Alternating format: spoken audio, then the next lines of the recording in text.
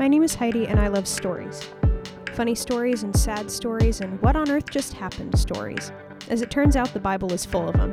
After 2 decades in Sunday school, plus a master's in English, I'm here to tell them to you. Get ready, this is Messy Scripture. Keep in mind that in this area of Israel's history, there were no kings, there were only judges.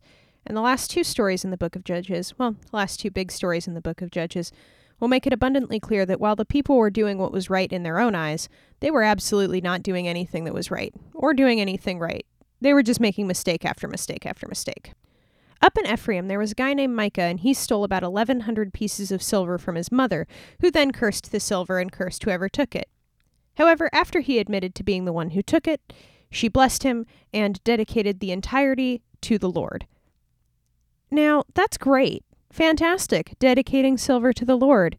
And then she completely undid how great that was by sending 200 pieces of silver to a silversmith who cast it into an idol.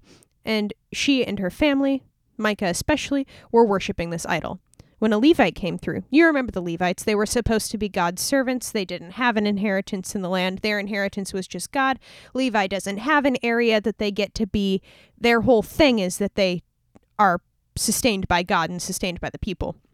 Anyway, a Levite comes through and Micah's like, hey, you should be my family priest. And the Levite's like, cool, I'll be the family priest. And Micah's like, ooh, now God will definitely bless me and my idol because I have a personal priest. This should not sound okay, but it does to him. It sounds okay to Micah. That's his plan. That's what we've got.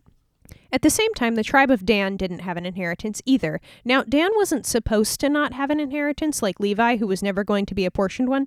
It's just that, as you might remember, Joshua did not take the entire area that, Israel was going to take. God was like, you're going to have this to this, but I'm not going to help you take all of it.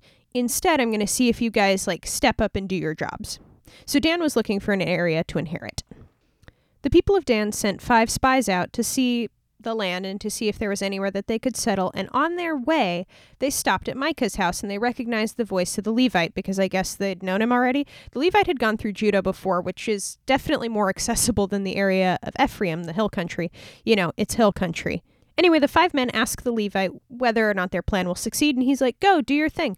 It's going to work out great for you. The Lord is with you. Be on your way. So they go on their way and they come to the city of Laish, and they find that the people are peaceful.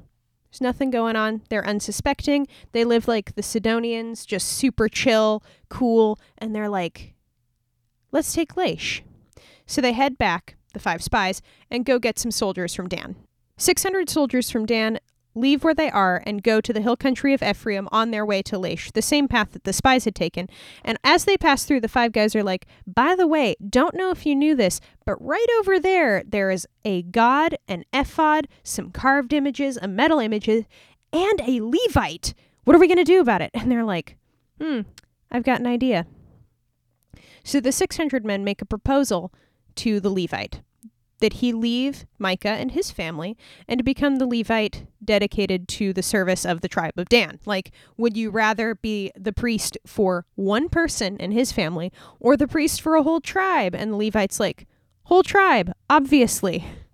So the priest heads on out of there with the ephod, the household gods, the carved image, the metal image, the whole 9 yards. He goes with the tribe of Dan.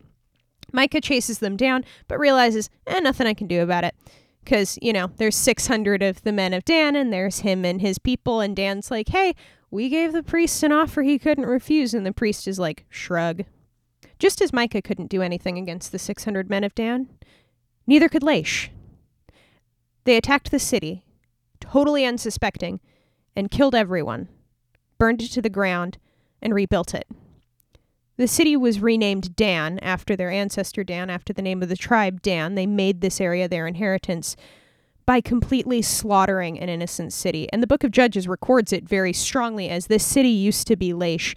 These people were unsuspecting and innocent, and Dan was out of line.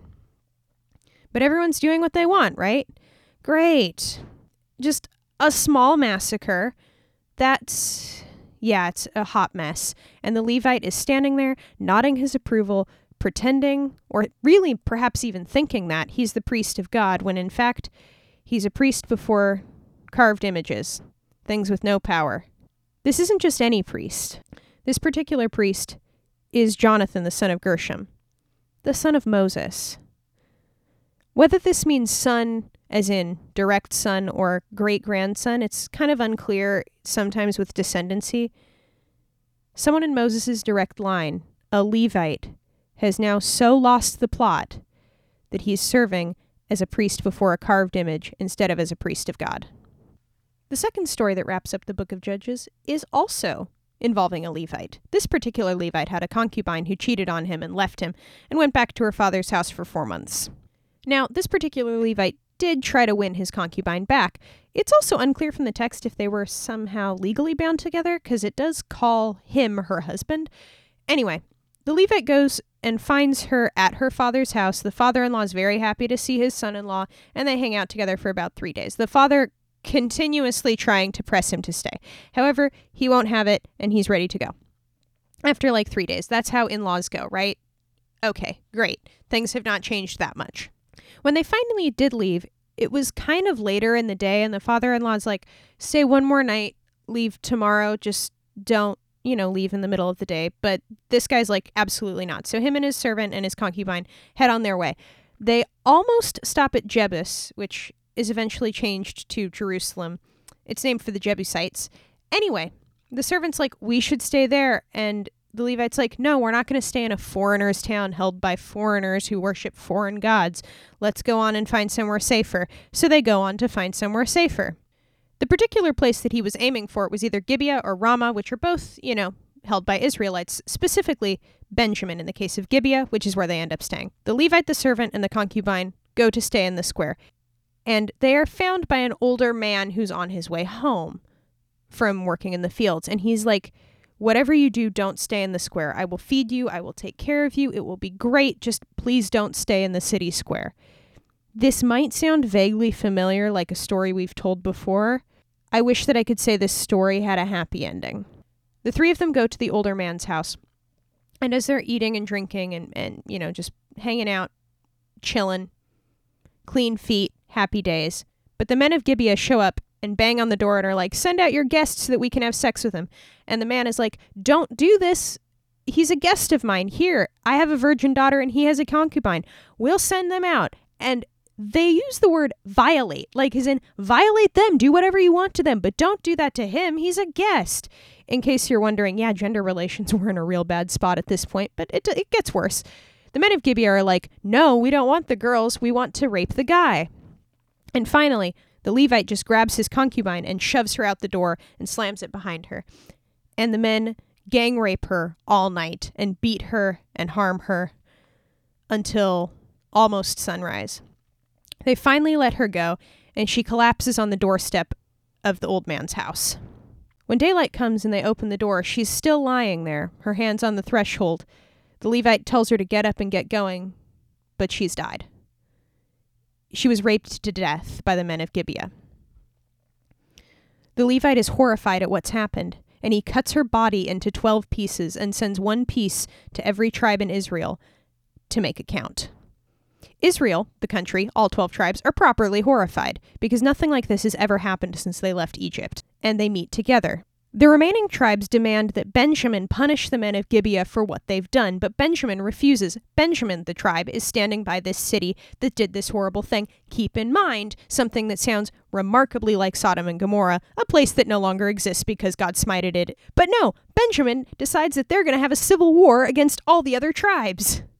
And Benjamin fortifies itself, and the other tribes actually turn to God for once, and God's like, Judah will lead the charge. The first battle, Benjamin won. Severely. They killed 22,000 Israelites. However, Israel didn't lose heart. After all, Benjamin was really in the wrong here, like all the way in the wrong here, and they were not about to let it stand. They went up against Benjamin again, and this time, Benjamin killed 18,000 of the people of Israel. And now the people of Israel are real concerned. They go to Bethel, which is the place that is holy to God. You might remember Bethel as the place that Jacob had his dream. Israel of Jacob's ladder, going up into heaven and angels coming down. This is the heart of God's promise to Israel, or at least one of the places that you would go if you wanted to know what God really wanted. And the people go to Bethel and weep and ask God if he really does want them to go out against Benjamin. They make plenty of burnt offerings and sacrifices and are worshiping before the Ark of the Covenant, the one place that actually is appropriate to worship.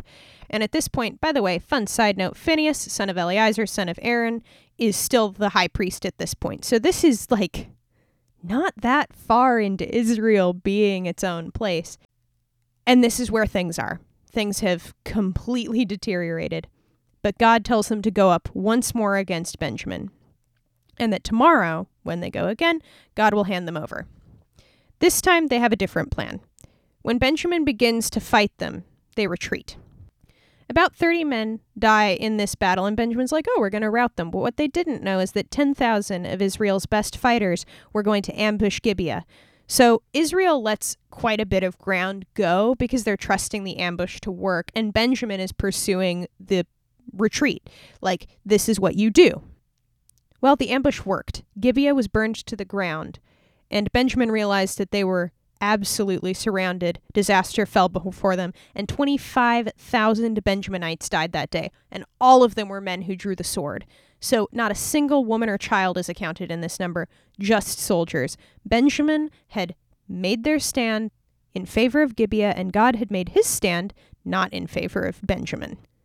Once the men of Israel had burned several towns to the ground and really done some serious damage to Benjamin, they realized that they didn't want to cut off an entire tribe of Israel. This wasn't the point. The point was to punish a very specific incident, and now Benjamin was going to be cut off entirely. Not just because they had, burned them pretty severely, but also because the men of Israel had made a pledge that they would not give any of their daughters in marriage to Benjaminites. The context of this makes sense, because of what Benjamin had done to get attacked. But Israel still wanted to make peace with them, and they had compassion on them because Benjamin was going to die off, for real. Well, Benjamin made peace, and the men of Israel realized that nobody from a particular area, Jabesh Gilead, had actually showed up to the whole what are we going to do situation because of the concubine. When they got the message in blood. So they decide to completely raze Jabesh Gilead. The plan is to kill every man and child and woman who had laid with a man, so anyone who wasn't a virgin, and to capture all the virgins and give them to Benjamin, who at this point they had made peace with. Thus they did. Everyone at Jabesh Gilead who was not a virgin or was male was killed. The virgin women were taken off, 400 in all. This is not going to be enough. 400 is not going to satisfy the entirety of Benjamin, because so many of the Benjaminite women had been killed after Israel defeated Benjamin in battle. Remember when they lit all those towns on fire? Yeah, they killed a lot of people in that situation, and the men of Israel still had compassion on Benjamin, and were like, what can we do? What on earth can we actually do to help out this tribe? Because we've been too hard on them, and also, we want to show them compassion. Now, personally, I don't think they went too hard on him, but this isn't a personally podcast. This is a storytelling podcast. They came up with a plan that will sound remarkably mythological, but is in fact, at least according to the book of Judges, what actually happened. There was an annual festival at Shiloh for the Lord, and so Israel told the men of Benjamin specifically to lie in wait at the vineyards outside of Shiloh. The daughters of Shiloh, all the young virgin women in Israel who went to this giant festival, would go out and dance, and that they could take them, just straight up kidnap them, and bring them back to the area of Benjamin, to the land of Benjamin, and make them their wives. This way, no one is actually giving their daughters to Benjamin. Nobody's sure who's going to be taken. It's actual kidnapping. And then the elders were like, if any of their fathers or brothers comes to us, we'll beg them to let you keep them, we'll handle it. And so Benjamin agrees to do this. They hide and wait in the vineyards, and when the daughters of Israel come out to dance, because it's a festival to the Lord, they kidnap them and take them back to Benjamin, where they rebuild their towns and cities, which had been completely destroyed by Israel. Again, this whole thing is because some town, city was misbehaving and did something terrible.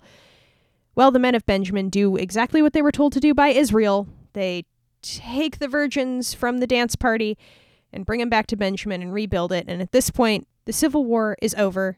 Everyone returns to their own home. There is still no king in Israel, and everyone is doing what they see fit, what they like. They're doing whatever they want and saying it's before the Lord, but not even arguably. It is not what God would be necessarily keen on. I want to end the book of Judges by reading the first stanza of the poem The Second Coming by W.B. Yeats. Turning and turning in the widening gyre, the falcon cannot hear the falconer. Things fall apart, the center cannot hold. Mere anarchy is loosed upon the world, the blood-dimmed tide is loosed, and everywhere the ceremony of innocence is drowned. The best lack all conviction, while the worst are full of passionate intensity. The book began with a prophetess who was singing songs before God, celebrating how the Lord carried them through. It ends with a woman cut into 12 pieces that sparks a civil war that leads to the death of probably hundreds of thousands of people, and a mass kidnapping of the young virgin daughters of Israel, sanctioned by their own elders.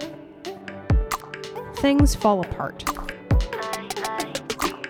The next episode of Messy Scripture, thankfully, will be a little lighthearted.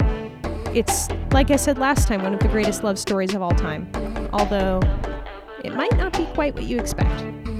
Stay tuned, because next week, we're going to cover the entire book of Ruth.